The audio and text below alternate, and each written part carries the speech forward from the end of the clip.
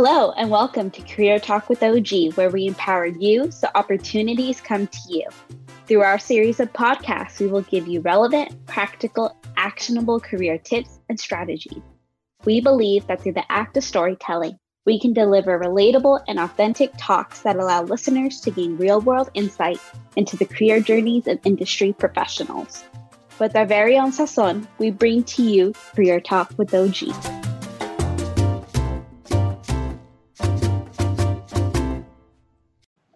Hi, everyone. Good afternoon. Happy Monday. So today I have my new virtual friend, Sandra Noemi Torres. And, Sandra, you and I were talking about how obviously, nowadays, especially nowadays with the pandemic, you just meet a lot of people online and, and obviously some people you kind of just gravitate naturally, right? Just based on the personality, what you read about someone on their LinkedIn profile or comments, et cetera, and so forth. And I don't remember how long it is or when we connected. That to me, that's really not important. But what is important is what caught my attention, and the reason why you and I are here today to talk about letting go of cultural baggage is because I posted something where it was a picture of my parents and my brother and I, old picture, and I talked about underprivileged. And the whole thing about that was, for me growing up, I heard that word, and I still to this day hear a lot of people, a lot of organizations, schools, et cetera, use the word underprivileged as, and it tends to carry a negative connotation.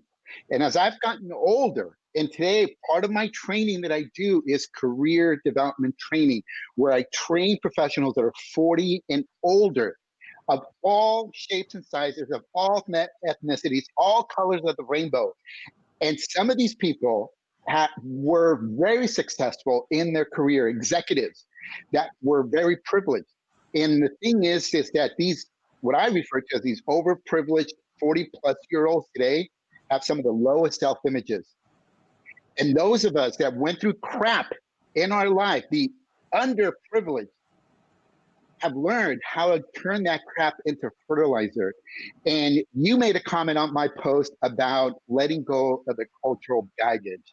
So that's how you and I connected. But before, let me just let everyone know a little bit about your background.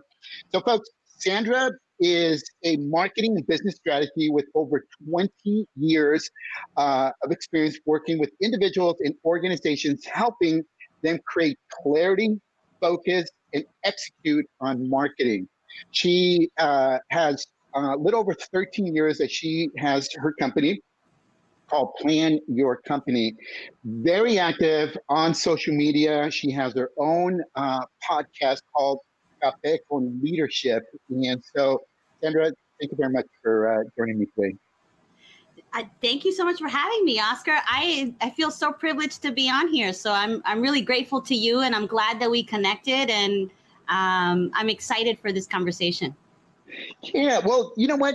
Let's start off because I always want to give people some background, right, on who is with us today. So give us a little more, flavor, put a little bit more sugar, put a little bit more, spice, or I use the word sazon to that cafecito, and let everyone know more about your background and your career story. Yeah, definitely. Thank you. I've been in sales and marketing for 20 plus years. And that kind of is, as a Latina, I have to say this, and I hate that I have to say what I'm about to say next, is I'm also the mother of a 24-year-old. I was a single mom that I raised him on my own. And one of the struggles, and we're not even into the conversation yet, but that's always been a barrier to me as well, is because I look so young. So people immediately are like, oh, she's young, she doesn't know. And then when they hear me speak, that's a different story. But initially, I feel like I always have to preface this, who I am, with, I've also raised a 24-year-old on my own as a single mom. I've been in sales and marketing for the last 20 plus years. I'm the founder and president of United Latinas, which is an organization that I created to make sure that we are helping Latinas be put in more positions of leadership and empowerment in political spheres, in business circles. So I'm very passionate about that too. Like you said, I'm also the host of Café con Leadership, where I interview leaders. I have, it's really just my story. I guess we accumulate our identity by the things and obstacles and things that we've had to overcome in life. But to kind of just round about who I am as far as a career, I spent 20 years in sales and marketing, managing $60 million budgets, working with entrepreneurs, understanding the psychology of what makes somebody respond to your ad. What makes somebody register for your event? What makes somebody click? Where's that emotion? Where's that connection? How do we connect with other human beings and let them know, hey, we're on the same page. We're about to commune together, and I love that part of marketing. I love the connection part of marketing. That's why I value LinkedIn so much, is one of those reasons. Yeah. Well, and first of all, I want to congratulate you for, being a single mother and raising your son. Obviously, being a parent in general is not easy, let alone being a single mom. And, congratulations to you for doing that and just excelling and succeeding, because you, I'm sure, had many reasons why you could have given up. And I reflect back and I share this and I talk a lot about this, that today, having lost both my parents, I reflect a lot on the lessons that I learned from my parents. And quite frankly, those life lessons that I learned from them have served me way more than my college degree has. So I'm sure probably it's the same thing with your son. So congratulations on that. The other thing that I love that you said about, this whole marketing is that marketing is truly knowing how to connect with people. And there's a right way, obviously, to do marketing. And then there's the wrong way to do it. Same thing. There's the right way to do LinkedIn. There's the wrong way to do it. Like, I got to tell you, and I'm not the only one there, but I get so annoyed when people connect with me on LinkedIn. They don't even personalize the message. And then secondly, as soon as you accept that invitation to connect, immediately they throw the sales pitch. I had a dude like 5 months ago, at least he personalized his message, but he was trying to sell me LED lights in the pandemic. I'm like, dude, do you not know that I think most of us are working from home? Like, what LED lights do I need in my house? Okay. But anyway, so it's so true. Let's get into the topic of letting go of cultural baggage. First of all, when you hear cultural baggage, what does that mean to you? Yes, that is a very broad question, and it's applicable to all ethnicities, and everyone has their own sense of cultural baggage. I obviously come from the Latina experience, so that is really all I'm able to deliver. Although I obviously understand that everybody undergoes their own sense of baggage, but there's so much baggage, I believe, in our culture. There's inherited baggage. I think that's the core, right? The inherited baggage. It's not our baggage. It is baggage that we inherited through our genes, through our DNA, via the suffering that our people and our ancestors have gone through. That is also, I think epigenetics talks about that as well, that our genes are affected by trauma, by experiences. And that is one of the core things that when I think of cultural baggages, we need to handle and be okay with and be at peace with and accept the fact of the history that our people have undergone. So many people today can carry that, knowing that history, and can carry that and exert it maybe as anger, or depression. We exude that information in some emotion in some way. Some people are just can't handle it. Some people just kind of just close out and just kind of soak up, because regardless if we did not experience that directly, it is in our blood and I feel it. I think John Leguizamo, if anybody did you watch John Leguizamo's, that's kind of one of the things maybe recently over the last couple of years, the history of Latino culture. And there's a lot of untold history that we all struggle with when we're going to normal American schools and we're taught a specific history and we wonder about our own. I had this conversation the other day. I had to look up my own history. What is a Puerto Rican? What am I made of? What is somebody that's born on the island of Puerto Rico? What is my history? You know, and I had to be in senior year to be tasked to do a paper to figure out what my Latino culture was. It was a history project. And I'm like, wow, okay, so I'm made up of, you know, Africa. I'm made up of Spaniards. I'm made up of Taino Indians. And now, what was that history, you know? Yep. And understanding that history and understanding the people, which is what we fail to do, right? We're so focused on the here and now, which we should be on specific things, but we also need to come to terms with what has happened in the past and understanding the culture of the Taino Indians. And that has definitely weighed on all of us, because all of us, especially if you're of Latino descent, you have the same culture. You have Indian, naturalized Indian culture within our blood that has been decimated. Our people have been slaughtered. You know, obviously South America, it's sporadic, it's huge over there. But I know for Puerto Rico and for the northern part of South America, we have been slaughtered. Our people have been slaughtered. And these are not conversations that have been had. They're not history that we're taught in school. But that weighs down on our identity and our sense of self-worth. Yes. Who are we and what do I do now? So do you feel then, and I agree with you 100%. I was a Chicano studies major in college, a history major. I majored in Chicano studies because I love history. And same thing, going back to Chicano history and different periods of our history here in the U.S. and realizing, like, wait a minute, how come I didn't learn about this in U.S. history class, you know, et cetera, and so forth. And so I totally get what you are saying right now. Do you feel then that because we don't learn about our history, that then maybe generationally then we are either passing on or maybe suppressing some of that? You know, because I'm just trying to think, like, how come my mom and dad didn't teach me about what happened? You know, is it because they didn't know? Or were they embarrassed? I mean, that's kind of where I'm getting at with my question. And do you think that maybe each generation sort of suppresses some of that, or is just fearful of sharing some of that history? And what are your thoughts on that?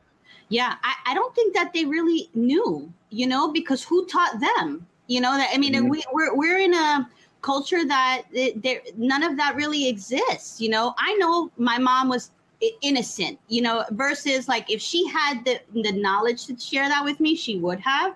And let's say she did have that knowledge. I really don't think that it's like trying to keep it from each other. I think it's more so just complete ignorance. We don't know what has happened, but we are very emotional and we feel off. We feel like, you know, like something is off, something is, you know, how do we define that? And that's the thing, especially when the subject matter of mental health, you know, Hispanic and Latino and just mental health overall, when somebody feels like there is something within me that I can't define it, but it hurts. You know, there's a part of it that hurts. And I don't know how to describe that, but you know that it is historical DNA. And epigenetics says that it's embedded in your genes. You can't change DNA, but you can change genes. And our genes are susceptible to the environment that we are in.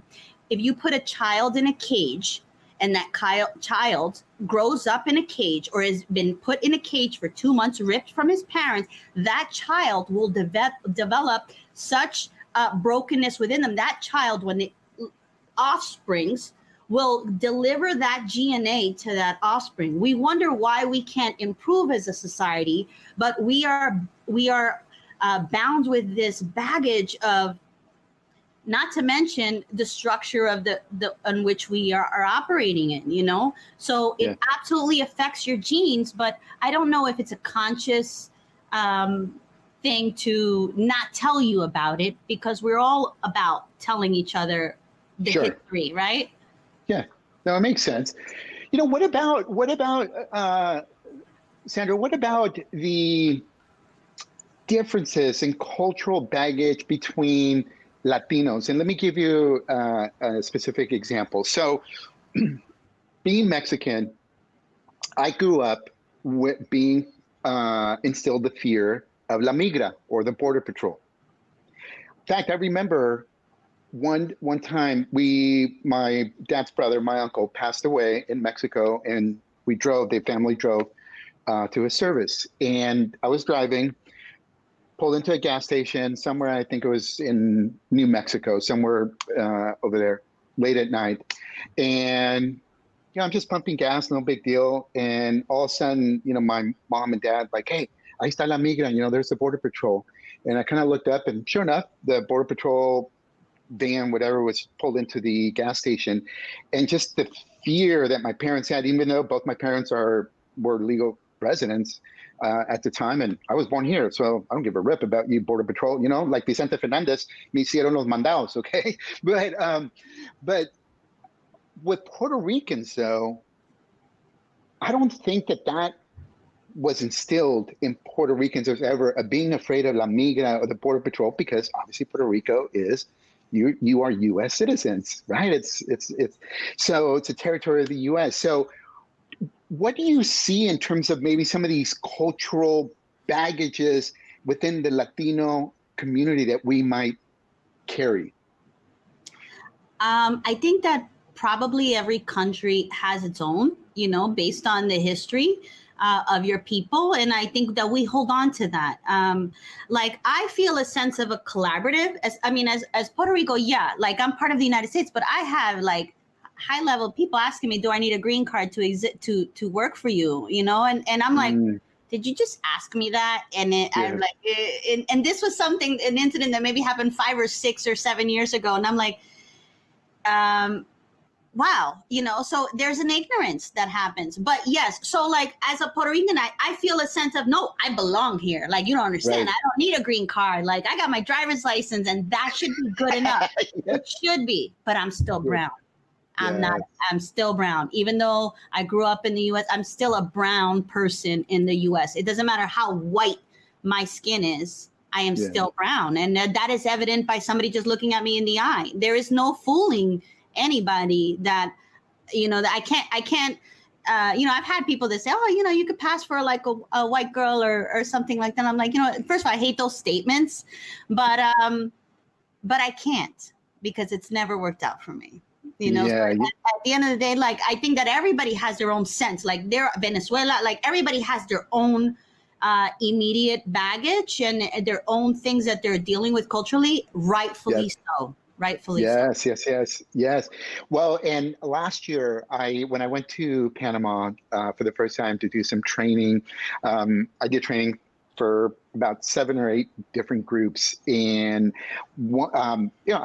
I'd never been to Panama, so I started to do some research on the culture, et cetera, and so forth. And one of the things, to your point, that you right now mentioned about like the color of your skin, is in Panama there is also racism that happens, that is happening, and then also the whole gender aspect of it. If you think we've kind of made some progress here in the U.S. as it relates to shattering the glass ceiling, oh my gosh, over in Panama, they're still years behind. But okay, so let's talk about then moving on to the gender cultural baggage that we sometimes carry within the Latino community. And again, I'll share just a brief example. My dad, very macho, stereotypical macho patriarchal household. He had one set of rules for us guys and another set of rules for my sisters.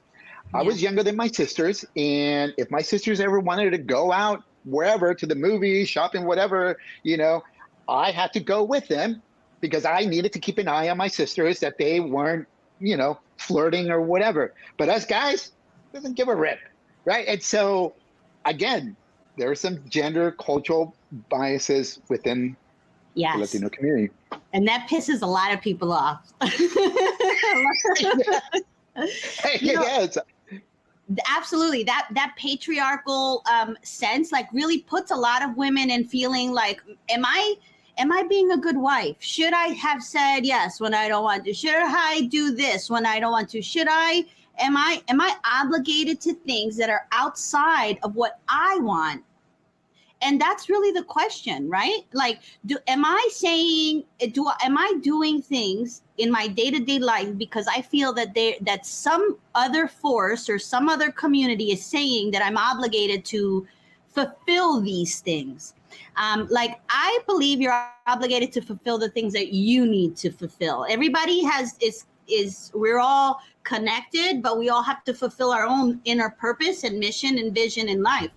And yeah, that is a big, heavy baggage for a lot of Latina women, and women in general, because I'm sure a lot of women out in it doesn't matter what culture you're coming from, you feel that sense of, I have to answer to something other than myself if I commit to that. That's why a lot of women stay single, and are like not willing to kind of put the to do that ceremony, because it becomes control and it becomes a power. Now, you can meet somebody eye to eye that is on the same page as you and is not corrupted by some of that, or influenced by some of that. I don't want to say corrupted, but influenced by some of that could say, I respect you for who you are and you are my equal.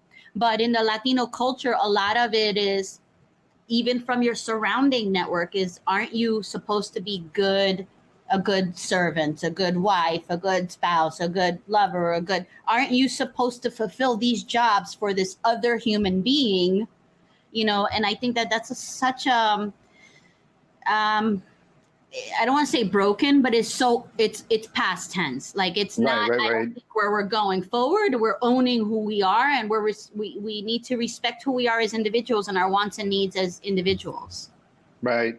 Hey, I mean, listen, you heard me say at the beginning, I learned so much, from my parents. And I mean, there were times when my mom would come to me and, and be like, oh, son, I can't put up with your dad anymore. He's this, and that. And yeah, there were times when I even told my mom, I'm like, Mom, leave him. Like, I mean, like, it's okay, but again, like we say in Spanish, esos eran otros tiempos, other ideologies, et cetera, and so forth. Yeah. I don't agree with it. And maybe that was the baggage that she had. Like, she had, I'm sure, her parents at her head, or her grandparents, like any figures that were influential in her life. She was thinking, is this the right thing to do? Well, they're all going to think it's the wrong thing. So I need to do what they think. And that is cultural baggage that she has. Well, and it you bring up to the point too, that also in the Latino community, we're always so worried about ¿qué dirá la gente? What will people say? What will people say? My mom used to tell me that so much. Ay, Oscar, ¿qué va a decir la gente? What are people going to say? And I used to kid around with her, because I'm like, one day I said to my mom, I said, what is the name of this gente, these people? Ay, Oscar, it's just people. I know, I get it. I mean, I speak Spanish too, Mom. I mean, I was kind of rude to her, disrespectful in that way. But I was just giving her on, giving her a hard time. And I remember my mom finally saying, I forget it, Oscar. But it's that baggage. So what are some ways from your perspective that women, or just men and women, or just people in general, we can start letting go of some of this baggage?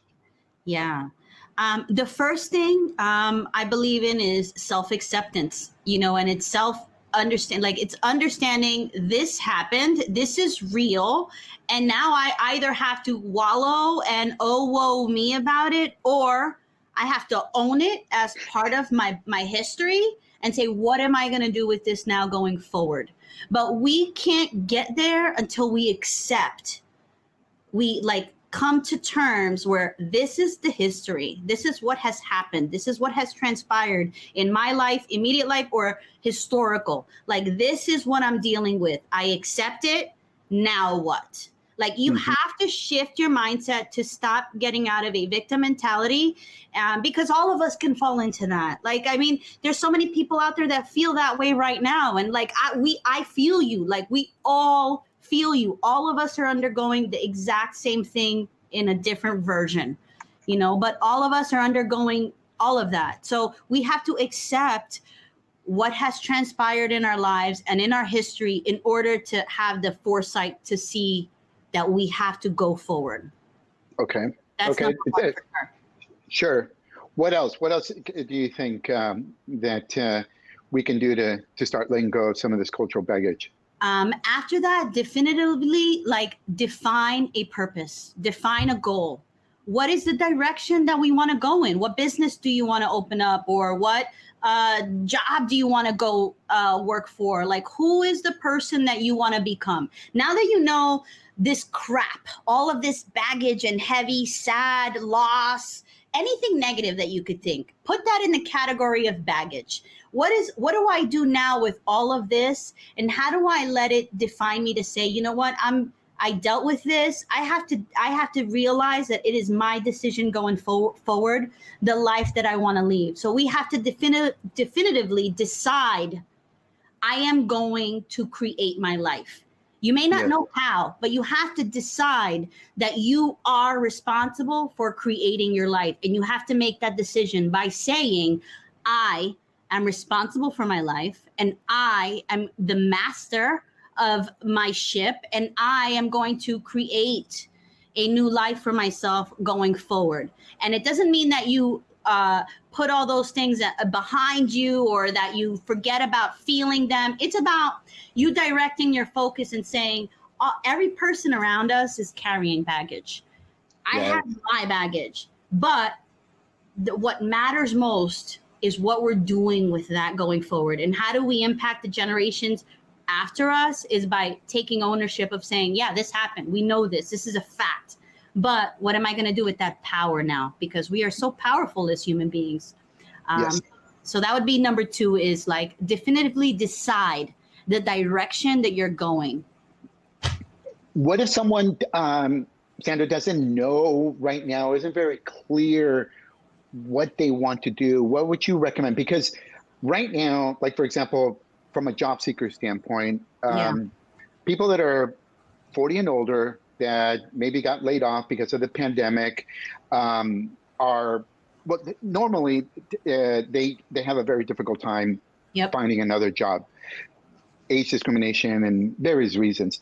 But if someone is having a difficult time trying to figure out what they want to do next or what their purpose is, or et cetera, what would you recommend to them to do? I definitely would recommend make a list of your skill sets that you love doing, that are easy for you, that flow out of you. We have to tap into that creativeness, because all of us have a unique creative gift. And sometimes there's people walking around oh no, I'm not creative, or oh no, I'm not as bright. No, you are. You just haven't allowed yourself to be because of cultural baggage, maybe some history in that person's past that has told them they're not allowed to dream too big, or they're not allowed to do, some of the things that they really want to do.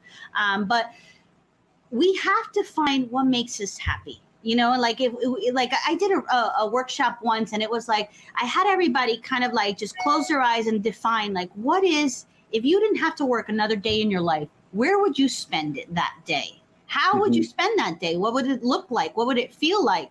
And understanding that at the end of the day, we have realistic life, right? So having that vision in mind, if you have this vision of, if I didn't have to work for another dollar, what would my life look like? And then backtracking and say, okay, great. I see this vision of what I would want my life to look like. What would I be willing to work to do to get there?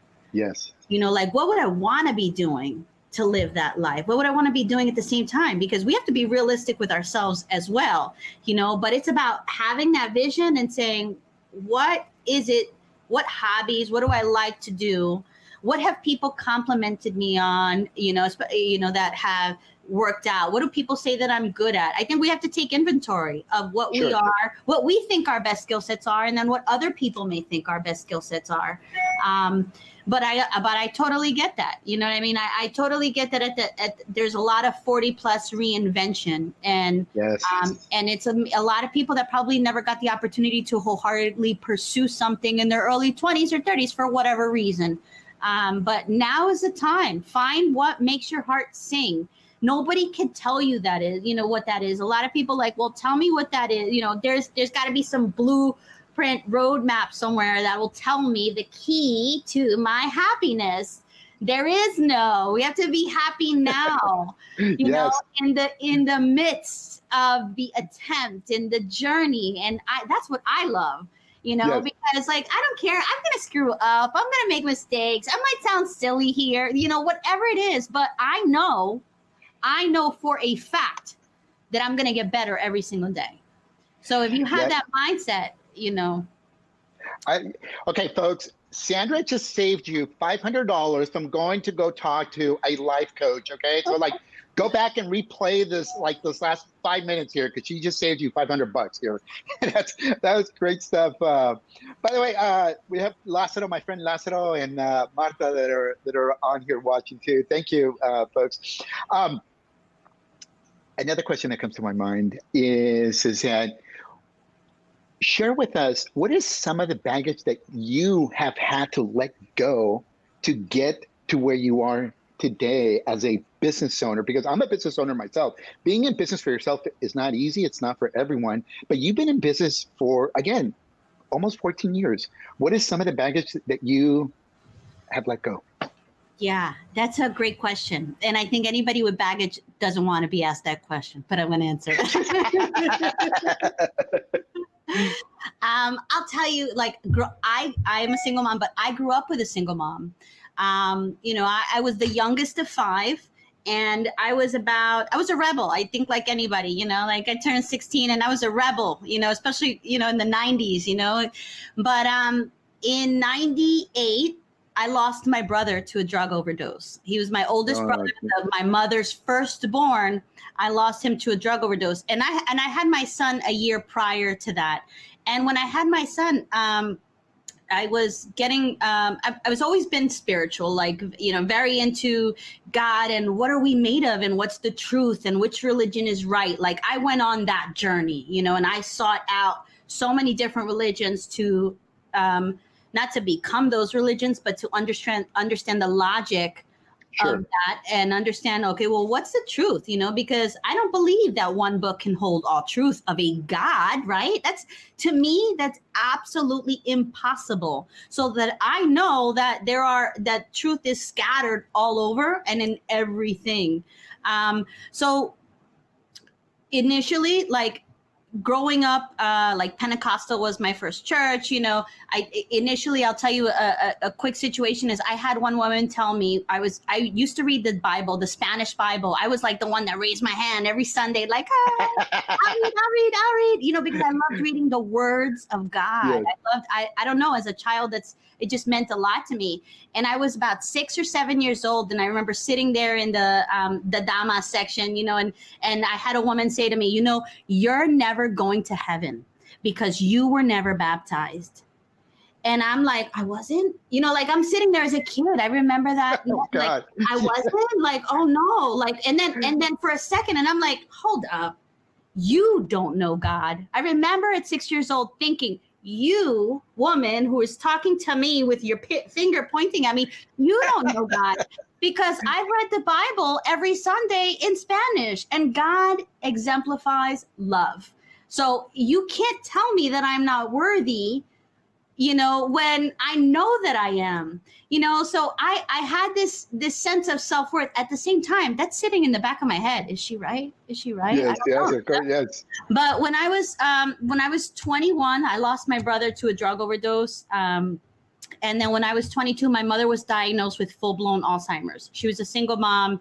And that is what I call, I lost her the first time because she didn't die until 2011. Yeah. But in 99, she was diagnosed with full-blown Alzheimer's. And we tried to take care of her on our own. And then we eventually had to put her in a home. For the Latino community, that weighs on me every day. There is not a day goes by that I do not think of my mom. There's not a day goes by that I don't feel guilty because I had to raise my son. I still feel like I had to raise my son, but I should have done more. And I'm in Florida and she's in New Jersey, but I should have figured it out. Maybe my life should have been different, or I should have been there, because I suffer when you have lost a parent like that, like you suffer alongside. You know, I think I'll lay in bed and I'm thinking of how she must have felt without no understanding anything in that bed. Yeah. Like, man, I lived my life a kind human being, and this is what I get. Yes. This is what happens to me. Like, that stuff haunts me every single day. Like, wow, how is this loving God? You know, and that's a whole nother subject. You know what I mean? How, like, this idea of this love and life that we're living in, and how does he let good people suffer to that degree? Yes. So that weighed on me a lot. So I absolutely consider that baggage, because I have not let go of carrying that. You know, a lot of people try to say, oh, put that stuff behind you. And it's not, that'll never go behind me.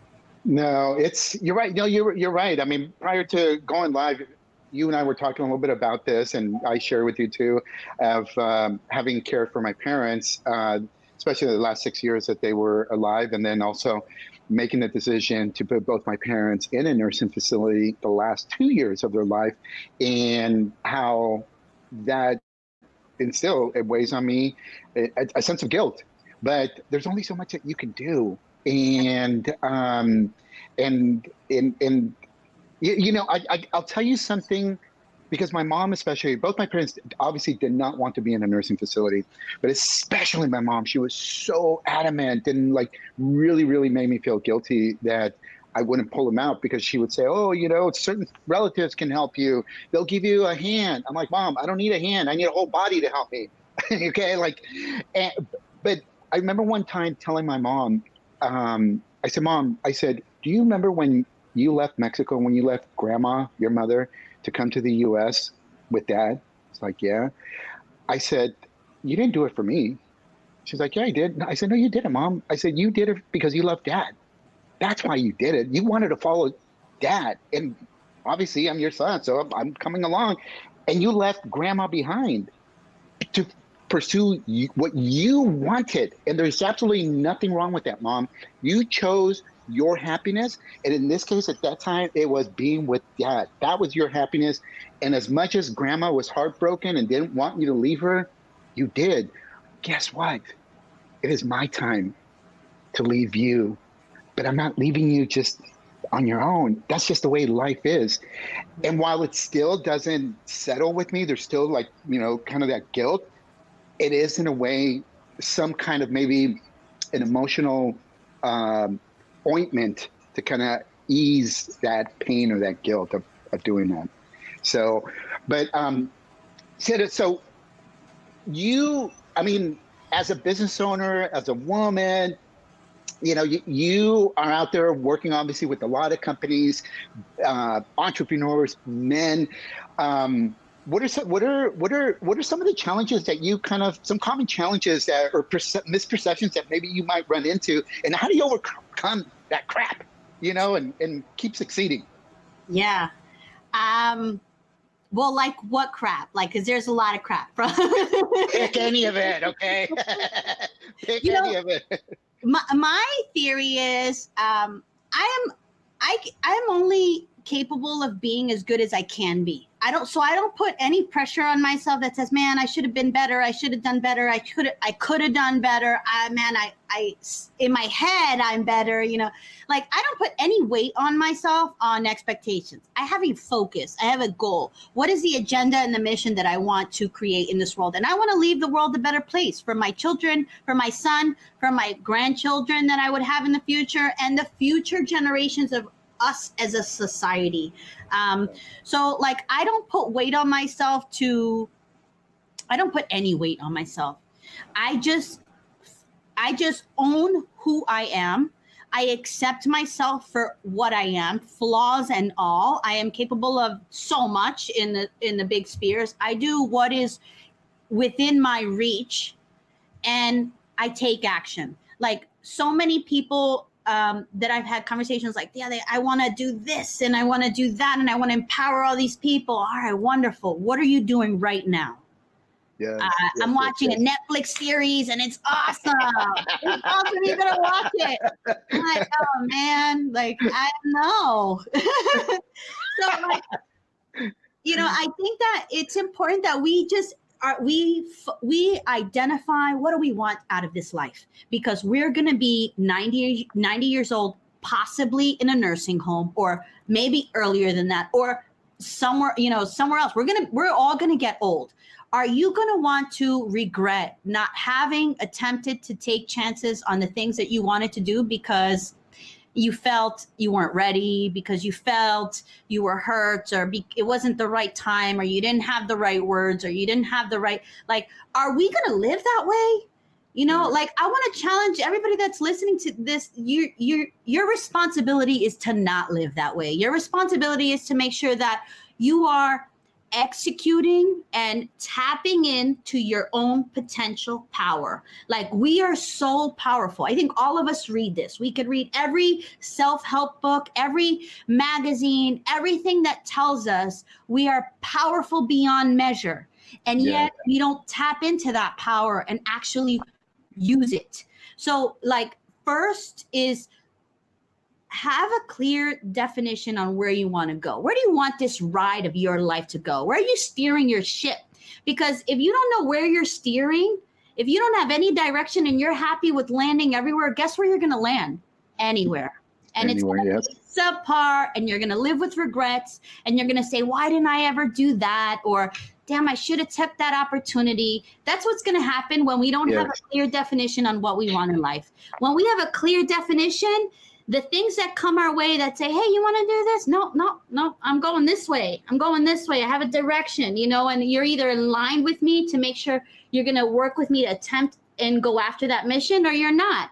And we have to be diligent about that. We have to be responsible about that, because I think as a community, it's so easy to say, okay, Bendito, all right, or okay, I'm going to, and what all that is I'm sacrificing myself for what I perceive to be this greater good. But we are also need to be conscious of the people that we're putting around us that get to have a right to say anything to us. Yes. Oh, geez. Having that sense of purpose, and making sure that we, like you said, that we surround ourselves with the right people that are influencing us. The other thing too with the surrounding ourselves is that, as Latinos, family is important, and it's not like we're going to just divorce our family. Whether we like our cousins or aunts, uncles, or brothers or sisters or whoever, right?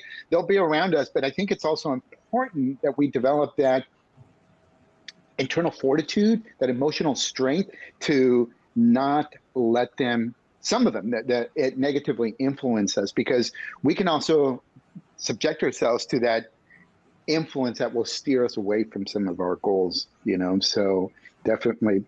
Last question that I want to ask you, or last point, and that is, here's what I'm seeing, especially here during these COVID times. I am seeing what I call the influence gap, and it's happening. This influence gap is happening within the minority community, but I'll talk about right now just within the Latino community. The influence gap to me is that prior to COVID, we had people that were in management, some C-level, that would be invited to a panel. Or they would be, maybe they're high enough that they would be invited to go give us a talk at a graduation, right? Et cetera and so forth. And so these are Latinos that are influential and are giving a talk and inspiring the next generation or the younger generation. COVID hits, and there's hardly any more live events. So now everything's online. So in some cases, some of these professionals are still being invited on a Zoom webinar, for whatever organization to give a talk. But what I've also noticed is that many of these 40 and older professionals haven't been using social media for the obvious reasons that you and I know. I'm not a techie. That's for young kids. Why should I need to be on Snapchat? Why do I need to be on TikTok? My grandkids or my kids are on there, right? So we dismiss technology.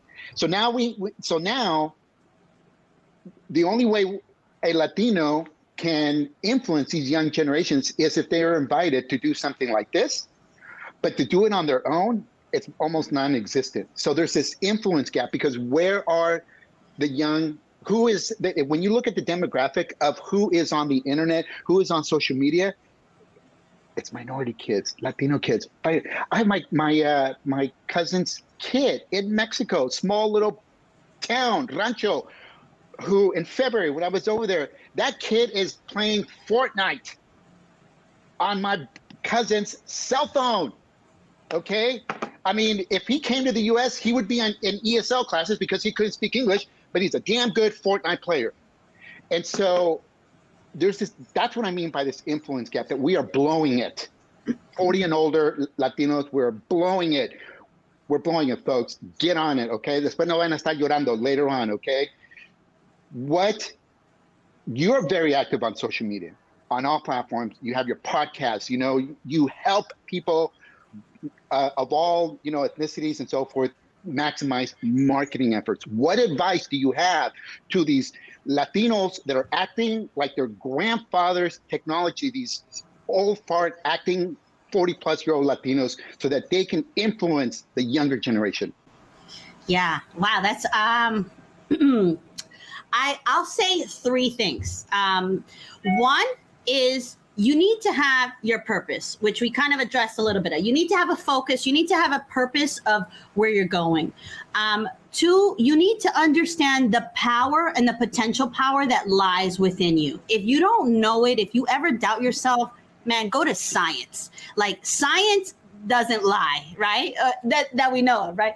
But science is such a great tool to really discover what we don't know. Especially as a spiritual community, we think, this is the way that it is. But when you get science to back up some of those things, and I mean by the studies that say, when you zoom into us, we are nothing but vibrating energy.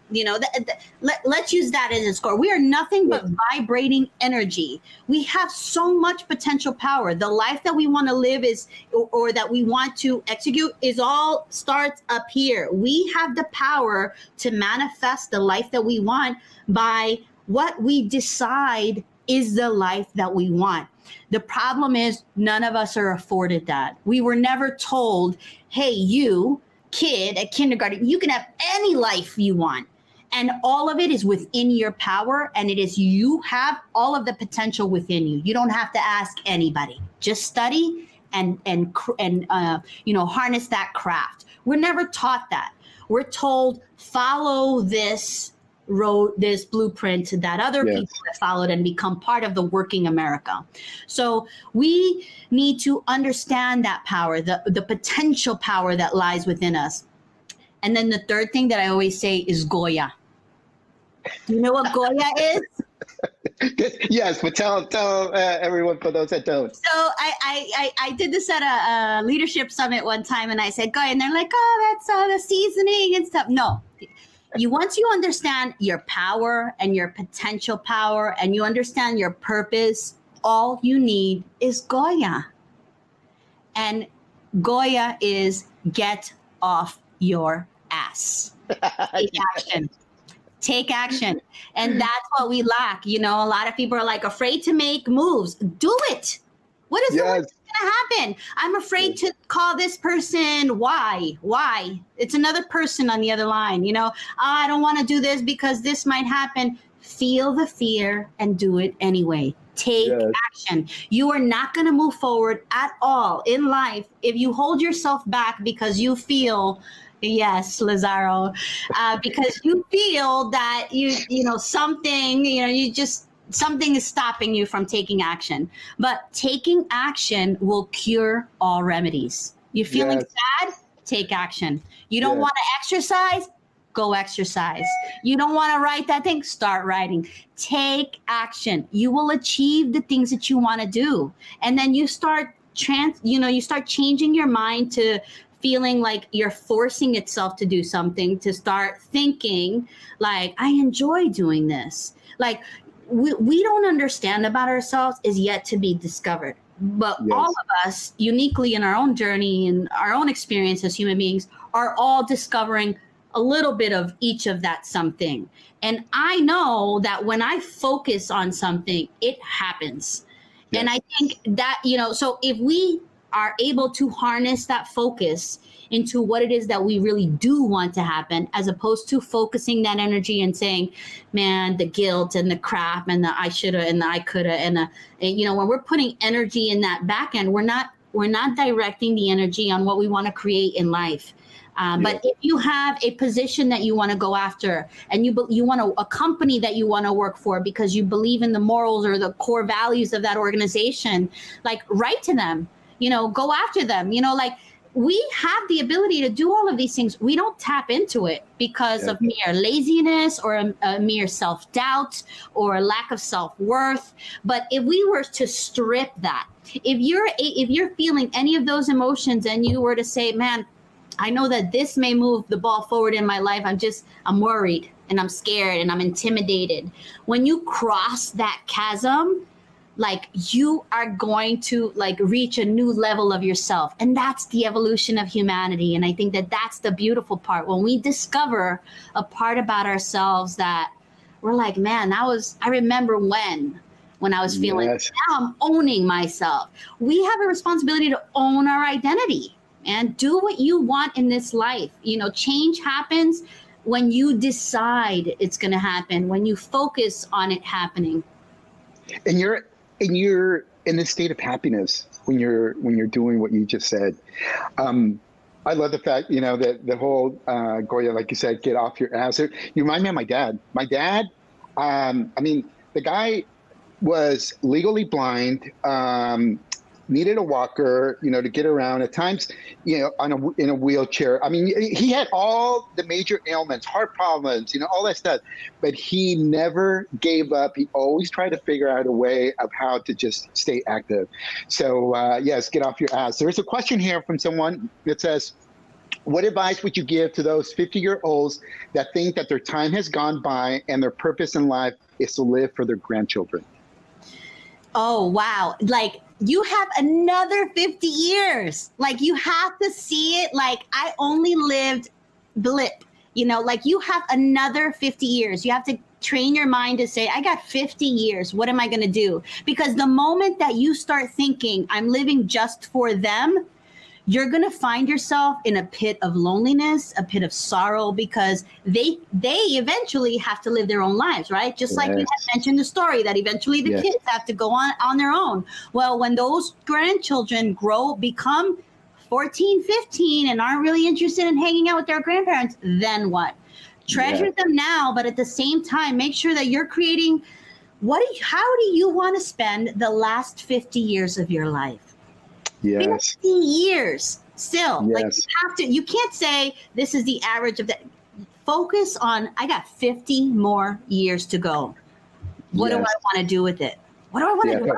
What do I get to do with it? To do. How about that? I don't know, Sandra, I don't know about you, but I'm going to live to 150. So I have 100 more years. Well, wait a minute. I'm 51, so I have 149 more years to go at least. I'll be with you. Well, biblical times. How do you, there's so many biblical stories where these people lived so many hundreds of years. Yeah, I know. I was like, exactly. I'm like, wait a minute. How come this home dude over here lived to 300 years old? What? Let's focus on that. See if we can make it happen. Whole Foods didn't exist, Trader Joe's, there was no organic food. Well, I guess there was organic food, but Sandra. That's another story. I'll get on the government side of not getting us healthy food in another subject. I was on the free and reduced lunch program in elementary school. So anyways, but Sandra, it has been amazing talking to you. You certainly did not disappoint me, or I'm sure anyone here, based on the interaction, the questions and feedback from folks here. You certainly do have a purpose. And with that purpose comes excitement, energy, a big smile. Since we've been connected on LinkedIn and then also following your podcast too as well, obviously I'm getting a better understanding of what you do, et cetera, and so forth. And I just want to congratulate you for your success. I want to thank you for the lives that you are impacting. And also, I don't know obviously anything about your son except from what you shared, but myself being a dad and having my daughter who works with me, who today unfortunately threw out her back, and so she couldn't be with us today. But one of the joys that I have in having my own company and having my daughter is empowering her to stand up on her own 2 feet and not need some way. And then, I said way, for those of you who speak Spanish, you know what I mean, later on in the future, having to tell her what to do. So thank you, Senator, for setting a great example for your son as well, as a mother and as an entrepreneur. Thank you so much. It's a pleasure being with you, Oscar.